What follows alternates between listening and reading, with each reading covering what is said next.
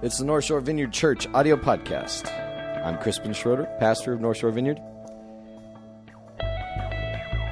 Today on the podcast, we have part 7 in our series, Fellowship on the King. Today's message is entitled, The Cross and the Sword. We're going to be looking at Luke chapter 22 for a contrast between the kingdom of God and the kingdom of the world when it comes to power. This message is also tied into Holy Week, as the text that we're looking at occurs the night before Jesus goes to the cross. Speaking of Holy Week, we do have some devotionals for this final week of Lent, some reflections on Jesus and the gospel. We encourage you to check those out at northshorevineyard.org sometime this week. Also, one other announcement, our small groups will not be meeting this week because of spring break. So, that's all we got. Let's head over to downtown Covington, North Shore Vineyard Church. Thanks for listening.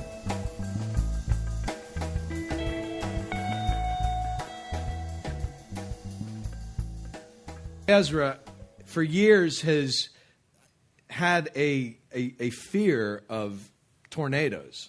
And this probably relates back to living in Kenner during Katrina. And when we came back, there was actually some tornadoes that had taken the roof off an apartment complex next to us. And so he's always had, he's not, scared of hurricanes, but he's more scared of tornadoes. And it's embodied his deepest fear for years. And so, he's always fascinated about, Weather Channel and stuff. He's like, is there tornadoes coming? And I'm thinking, I grew up in West Texas where that was a constant threat. But, we have tornadoes here. But they're not quite the same as the tornadoes we get out there, typically. But about a month ago, we had a horrible storm come through Abita Springs. And we had this gazebo on our back porch. And I'm trying to cook some nachos in the kitchen, and Ezra's starting to get worried because it's raining real hard, and then it's starting to rain sideways. And he's like, Dad, it looks bad out there. I'm like, oh, it's all right. And he's looking out the window. All of a sudden, I hear him scream. He's like, Dad, a tornado. And I don't think it was actually a tornado. But the wind picked up our gazebo and slammed it up against the top of the house, and then it landed on it kind of hit the side of our house and then landed on the other roof. And the whole time, Ezra is he's the one who sees it all happen, live action. And so my first instinct was, God, the one kid who's deathly afraid of tornadoes, the one person in this family who hates that, and you show up, there's this tornado outside, and or whatever, in his eyes. And But a couple of hours later, he's like, God really protected us, Dad. I really saw God answer my prayer. And I didn't realize what was going on in his little 8-year-old mind at the time. But the next day, Dina was going out of town. And so Ezra got to sleep in my bed. And we're sitting there. I'm reading some book. And Ezra's going through Dina's books. And Dina keeps all these really heavy, deep books on dealing with all kinds of stuff. Not the kind of stuff I like to read when I'm going to bed. So Ezra's trying to find something to read on her book, her little book stand. And he finds I'm going to read the Bible, Dad. So he turns to the book of Ezra. That's what he's really into that. So he starts reading it. And after about 10 minutes of reading it, he goes, Dad, reading the Bible with God's a lot better. I'm like, what? And he started explaining to me, because not only has he had a fear of tornadoes for years, he's also struggled with doubts on believing in God. And he's told me about his doubts with God. He's like, Dad, I keep asking God to speak to me, and I've never heard God's voice, and I don't know what this looks like or that looks like. And sometimes I feel like I'm a lousy parent as a pastor, because I'm like, well, sometimes I struggle with doubts too, and probably not the thing you need to tell an 8-year-old. But I was like, we'll keep praying that God will show himself to you. And so, long story short, that was God showing himself to Ezra. And he is totally, he shows up at church the next day, and he's telling every kid and back there, God showed up, he rescued us. For him, and that's what I got to see, that God revealed himself to Ezra in the midst of his fears. In the midst of the one thing he was most afraid of, God shows up and shows him that, I got you. And to this day, anytime there's a storm now, Ezra prays and he talks to God, and it's just really cool. And I don't know why it wasn't part of my message this morning, but I was kind of thinking, church is a lot better with God too, right? But I loved that quote from Ezra. Reading the Bible's a lot better with God. I was like, Ezra, a lot of adults need to figure that one out. Reading the Bible's a lot better with God. Going to church, a lot better with God. Worship, a lot better when God is here. Wise words. Well, definitely feel God here this morning. And today is, in the church calendar, is Palm Sunday. And if you're not familiar with what Palm Sunday is, that's the day on the church calendar that commemorates the triumphal entry of Jesus into Jerusalem. On Sunday, Jesus goes into Jerusalem riding on the back of a donkey, and he comes in as any great king would come into the city. And the people of Jerusalem welcome him as a king, as the Messiah. They begin laying palm branches and throwing their coats down before him to clear the path for Jesus as he's coming through. And this was something that you would only do for great dignitaries. The Caesar, the people in power. And they were beginning to say, blessed is he who comes in the name of the Lord. Hosanna, the king is here, the Messiah. But we know in our day that political opinion is kind of a fickle thing, right? Well, it's not a new phenomenon, because the same crowd that welcomed Jesus as king on Sunday, by Friday, many of them were shouting out, crucify him. So we're on the beginning of a week that where the ministry of Jesus comes into focus like no other time in his ministry. We see all the things that he'd been preaching and all the healings, all the miracles that was leading up to this week. And today I want to look at a passage from Luke 22. We've been in this series talking about, called Fellowship of the King, and we've been talking about how the kingdom of God, the mentality, the way we live is completely different than the way the world lives. It's completely different. And a lot of people want to just make it about morality, but it's a much bigger thing than morality. We're living as if God is our ruler and our king. That means we're people of forgiveness.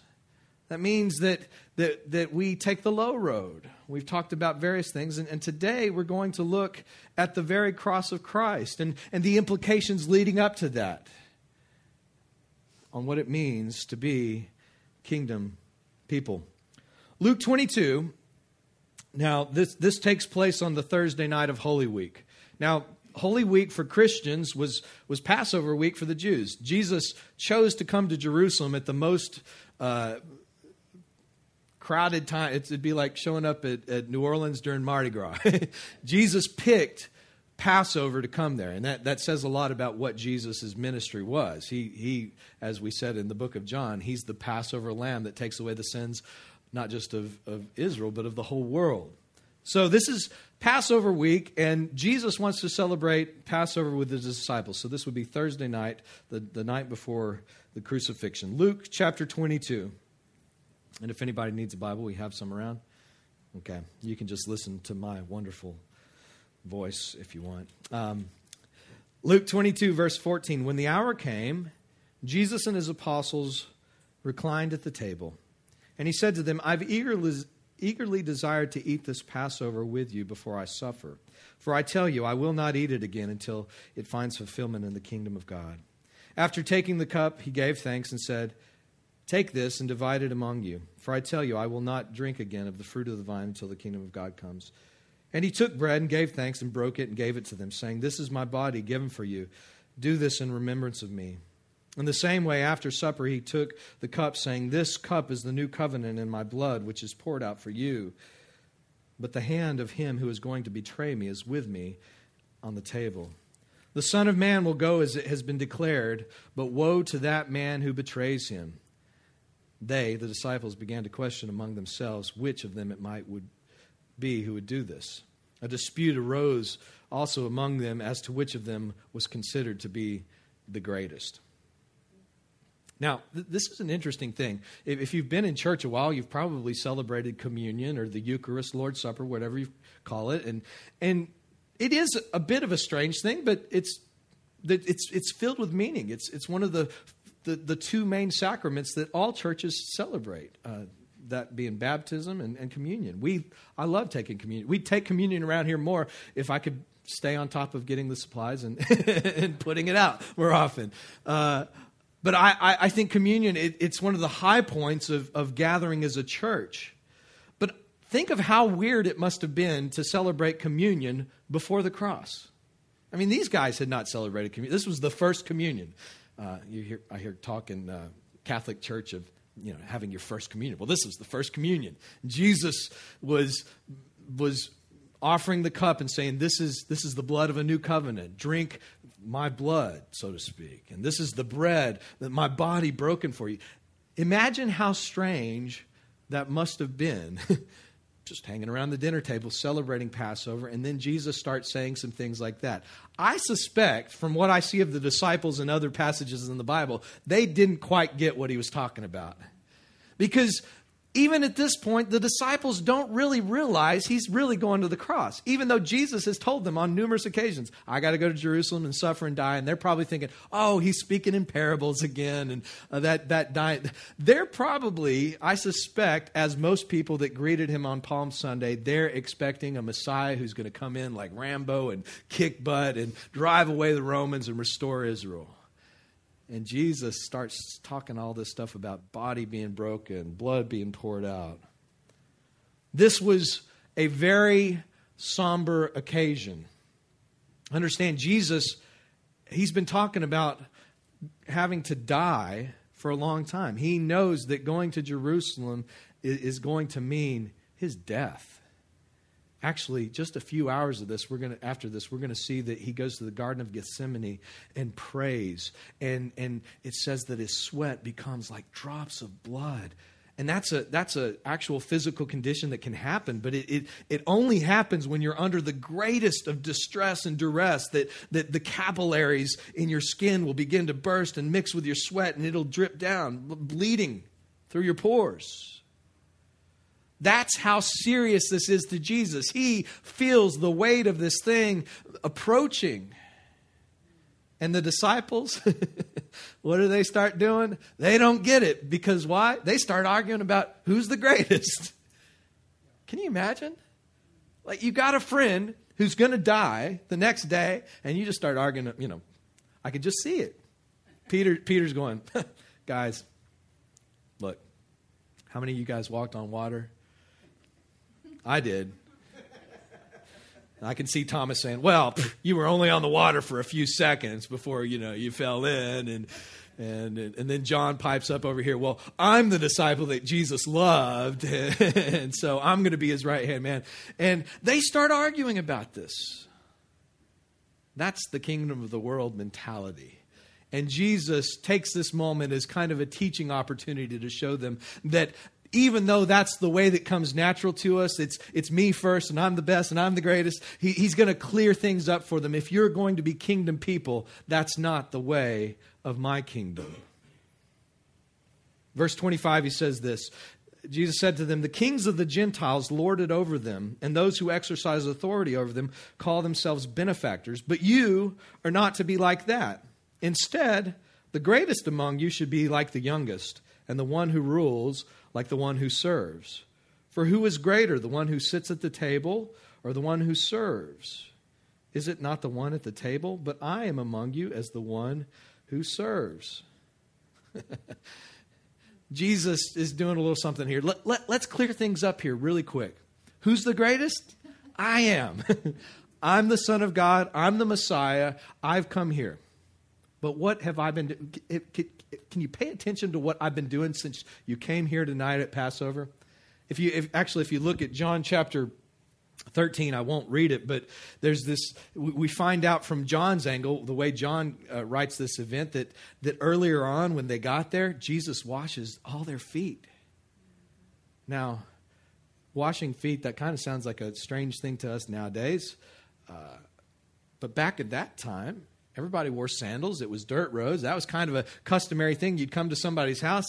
The servants would come over and wash your feet. That was not the job that the people who owned the house, the host would do. They would get their servants to do it. It was a menial. It was really a job. No, I mean, I can imagine. I'm not a big person on washing feet. I'm not a big feet person. And we find out in John 13 that Jesus washes their feet. And then when he gets done with it, he says, you guys ought to do this for each other. Jesus, in Luke here, he says, who's the greatest, the one sitting at the table or the one who serves? But what have I done since you got here tonight? I've served you. I've washed your feet. I've brought you to the table. I've served you food. I've waited on you. The greatest in my kingdom is the one who serves. Jesus takes everything that they understand about power and prestige in the world and he turns it on its head. That's the way the world works. The way of the world is, this is my title. I've got, I'm the CEO. I got letters behind my name, PhD or MD.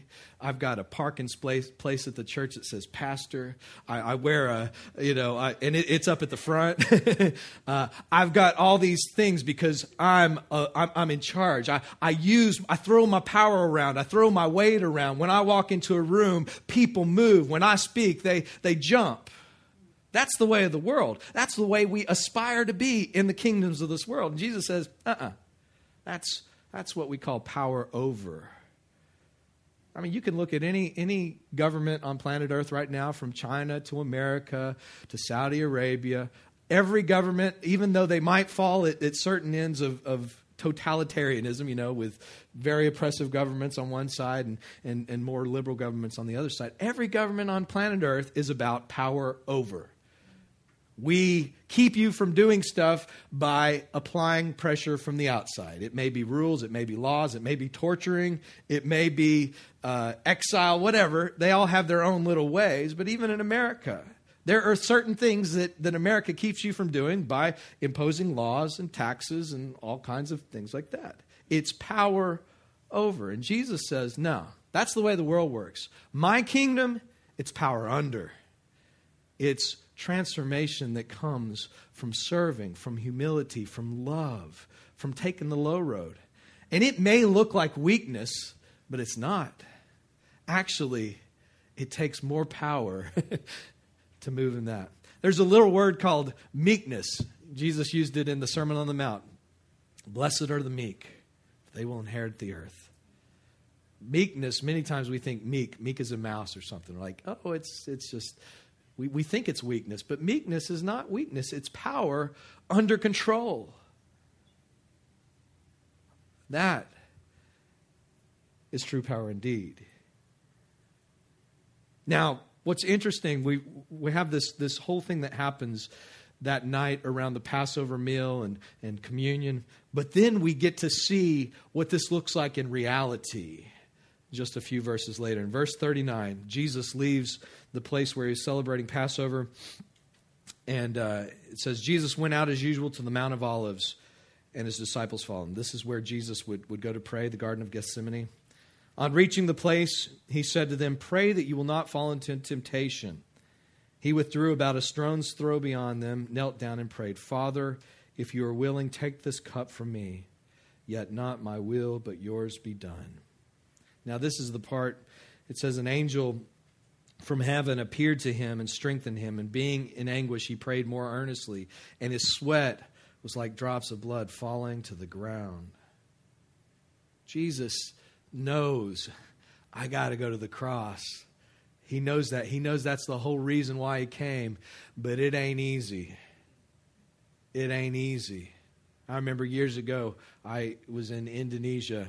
And the family I was staying with said, hey, you want to try bungee jumping? I was like, you buying? And they're like, yeah. And so I was like, I went bungee jumping. And I remember getting up there, standing, knowing that these cords were going to save my life, but trying to tell myself to jump 18 stories down. And it's like telling yourself to commit suicide. It's like, I know I'm going to be safe at the end of this thing, but physically, you got to, it just like your whole body's saying, no, don't jump off of buildings. Not good. It's not going to work out right. Jesus knows that he's going to come out the other side of death, that God's going to resurrect him, but he's facing the very real human physical emotions of what it means to face death. He knows it's not going to be long. And certainly we see that that's very much the case. When he arose from his prayer, verse 45, and went back to the disciples, he found them asleep, exhausted from sorrow. Why are you sleeping, he asked them. Get up and pray so that you do not fall into temptation. While Jesus was still speaking, a crowd came up to him, and the man who was called Judas, one of the 12, was leading them. He approached Jesus to kiss him, but Jesus asked him, Judas, are you betraying the Son of Man with a kiss? When Jesus' followers saw what was going to happen, they said, Lord, should we strike with our swords? And one of them struck the servant of the high priest, cutting off his right ear. But Jesus answered him, no more of this. And he touched the man's ear and healed him. Then Jesus said to the chief priest, the officers of the temple guard, and the elders who had come to him, am I leading a rebellion that you have to come with swords and clubs? Every day I was with you in the temple courts, and you did not lay a hand on me, but this is your hour when darkness reigns. Now, in all the Gospels, they all, even though they differ in how they portray this event, they all kind of shed light on this. In one of the accounts, Jesus, we actually find out, by the way, that the guy in Matthew, we find out the guy that picked up the sword and cut off the ear, it was Peter. and Jesus says to Peter, don't you know I could ask my Father and he could send legions of angels right now to annihilate this place, wipe it off the map? Peter, you don't need to protect God. But I find that this scene is such an interesting picture of what Jesus has just told them. The kingdoms of this world, they're all about power over. They're all about force and violence and external motivation. Jesus says, put away your sword. He grabs that guy's ear, sticks it back on his head. And he heads willingly to the sham trial, which will end up in his crucifixion.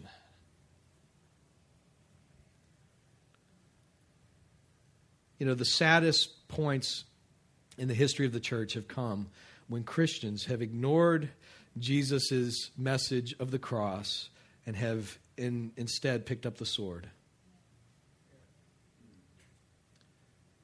You know, for the first three and a half centuries of the church was really on the fringes of everything. I mean, we can read, certainly in the New Testament, they were being persecuted. Every one of the disciples ended up being martyred. They all, Paul died in Rome. We read in Philippians last year when we were studying through Philippians that Paul was in prison writing a letter to a church that was beginning to be persecuted. Nero just totally blamed the Christians for all kinds of things, crucified them, impaled Christians on poles and burned them to light his garden parties. Horrible things were perpetrated against Christians for the first few centuries. But you know what? The Christian church just kept growing and growing and growing. And then something happened in the early part of the 300s AD. Constantine, the emperor of Rome, he said he had a vision from God. I question whether it was a vision from God or a vision from Satan. He saw a vision of a cross, and he heard a voice say, "Go and conquer in my name." And Constantine converted to Christianity.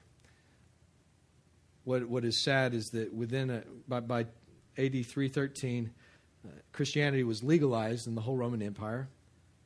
And then within 70 years, it became the official state religion of Rome. And for the first time in history, we see Christianity move from a fringe movement on the side to all of a sudden Christianity and Roman power mingled in what became known as Christendom. And the church has never recovered from it since then. It really, truly is. I mean, a lot of people, I try to imagine what it must be like, because being a persecuted people for so long, and then all of a sudden the emperor, becomes a Christian, and in one sense you're thinking, oh, this is the favor of God. Yes, God is changing things. That we've got a Christian nation now, and we're going to have prayer in the schools, and everything we want. We're not going to be persecuted anymore. But within just a few years of Christianity beginning to be legalized, we see the first examples of Christians killing people in the name of God. Taking up the sword, like Peter, we're going to help you, God. Fighting on God's behalf. I mean, truly, many of the problems in the world right now, in the Mideast and all these things, they go back to a lot of the horrible things that Christians have done. In the name of God, the Crusades, millions of Jews and Muslims were killed by Christians who thought they were doing God a favor. Picking up the sword instead of replicating Calvary to the people around them. Instead of loving your enemies and blessing those that curse you, they forgot about that stuff, and they just decided God's on our side. We need to go and conquer in His name. And it didn't stop with the Crusades. It continued with the Inquisitions. The Catholic Church, the Inquisitions were horrible. Now it wasn't just Christians killing Muslims and Jews, although they got killed too. Now it was killing people that didn't agree with your particular doctrine. Accusing people. Executing them. And it wasn't just the Catholics.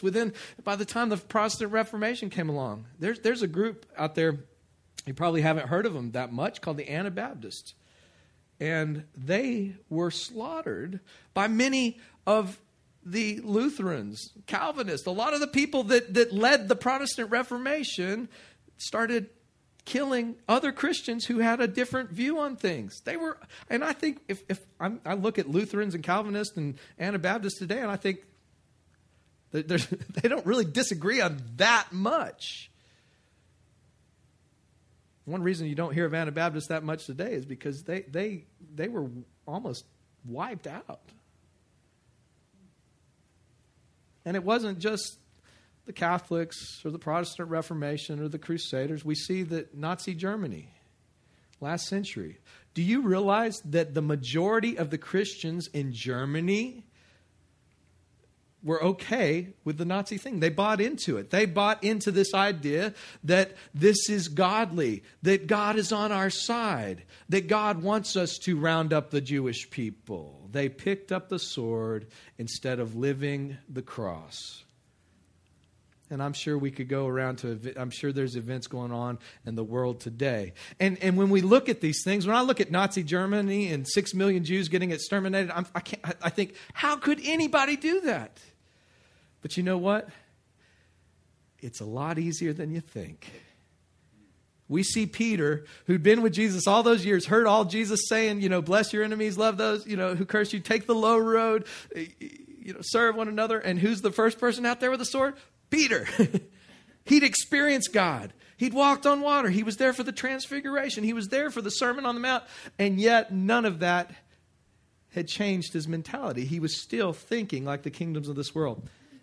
There's a book that I got this last year, a great book by Eugene Peterson, the guy who wrote the Message Bible, but he was a pastor for 25 or 30 years up in Baltimore. And he wrote a memoir about being a pastor, which I found really good as I try to figure out how to be a pastor.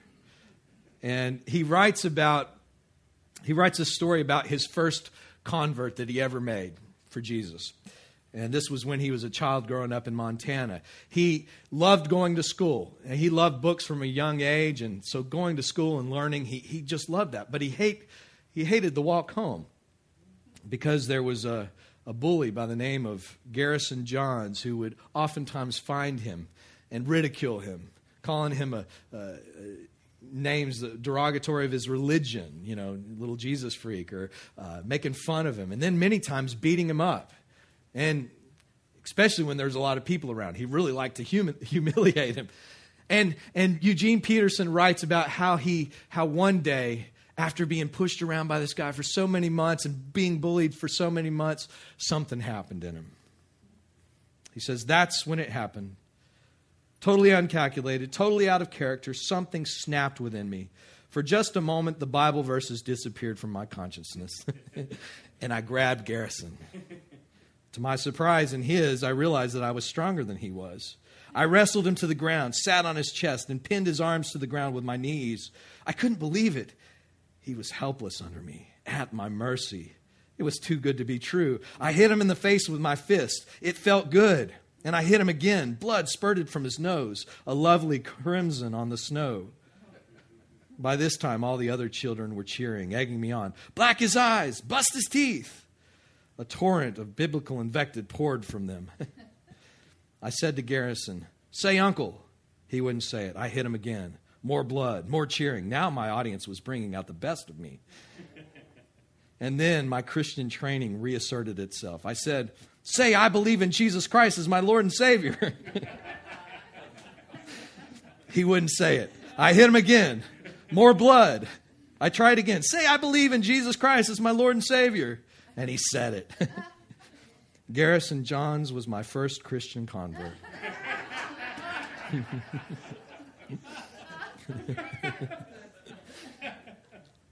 Garrison Johns was my introduction into the world that is not my home.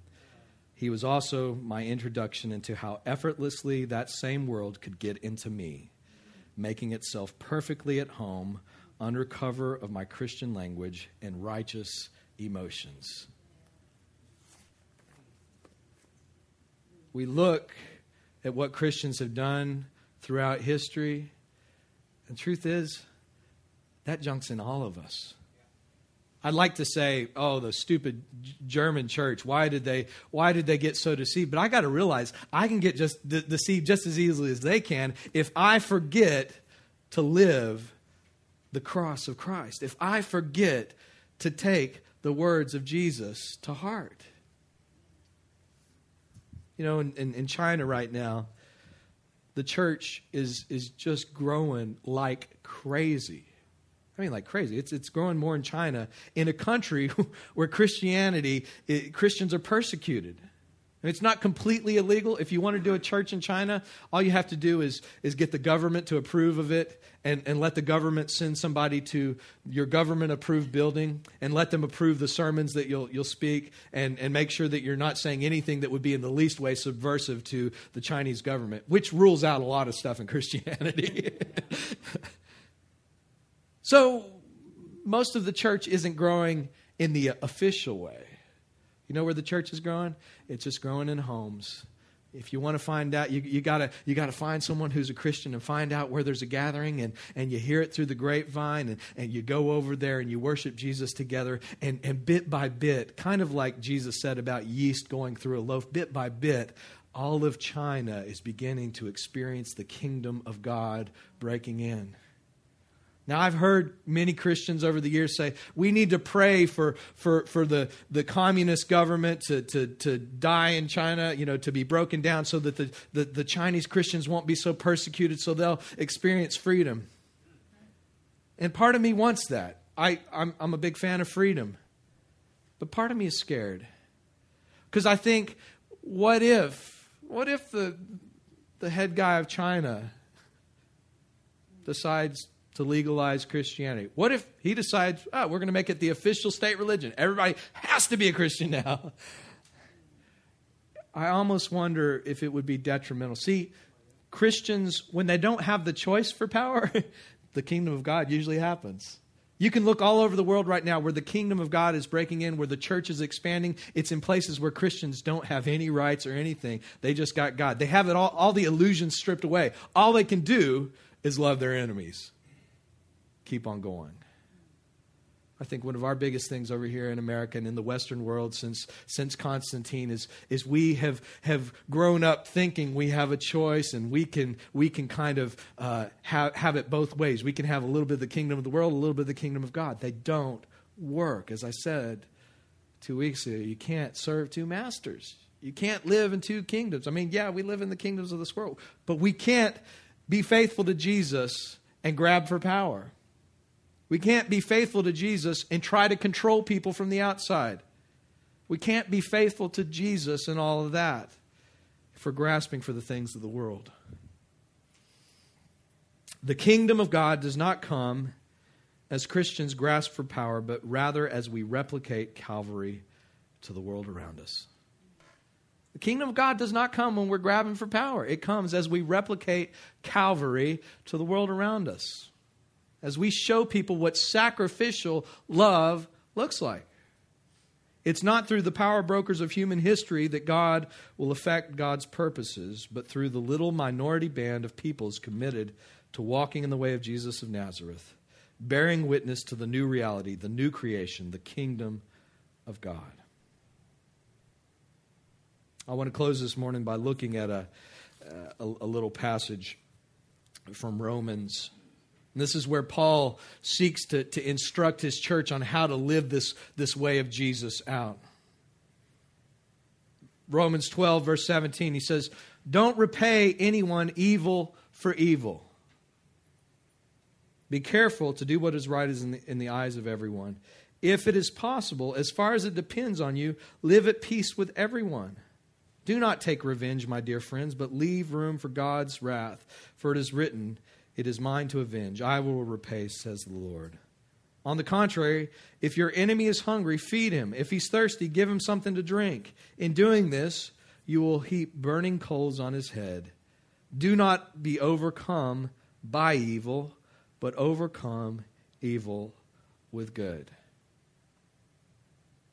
Now, I've said this on many occasions. If anybody had a reason to get bitter and angry at the government, it was Paul. I mean, Paul spent most of his time writing when he was locked up in prisons. Thank God he was locked up in prisons. He had a lot of time to write. He could have just said, we need to revolt against Rome. It's a pagan, godless empire. We need to take to the streets and protest and try to overthrow this thing. And what does he say? No. Love your enemies. Do not repay evil for evil. If your enemy is hungry, feed him. If he's thirsty, give him something to drink. In doing this, you will heap coals on his head. Don't be overcome by evil, but overcome evil with good. See, the truth is, when we respond to hostility by becoming hostile, we allow the evil in the heart of the enemy to define us. When evil comes at you and you respond with evil, you have all of a sudden stepped out of God's kingdom, and now you're letting the evil that was done to you define you. You're being defined not by God's love and His mercy and His compassion. Now you're being defined by the terms of your enemy. We are overcome by evil. But when we resist the urge to retaliate and instead respond to an enemy with love, feeding them when they are hungry and giving them something to drink when they are thirsty, we allow love to define us and open up the possibility that the enemy will be transformed into a friend. We are overcoming evil with good.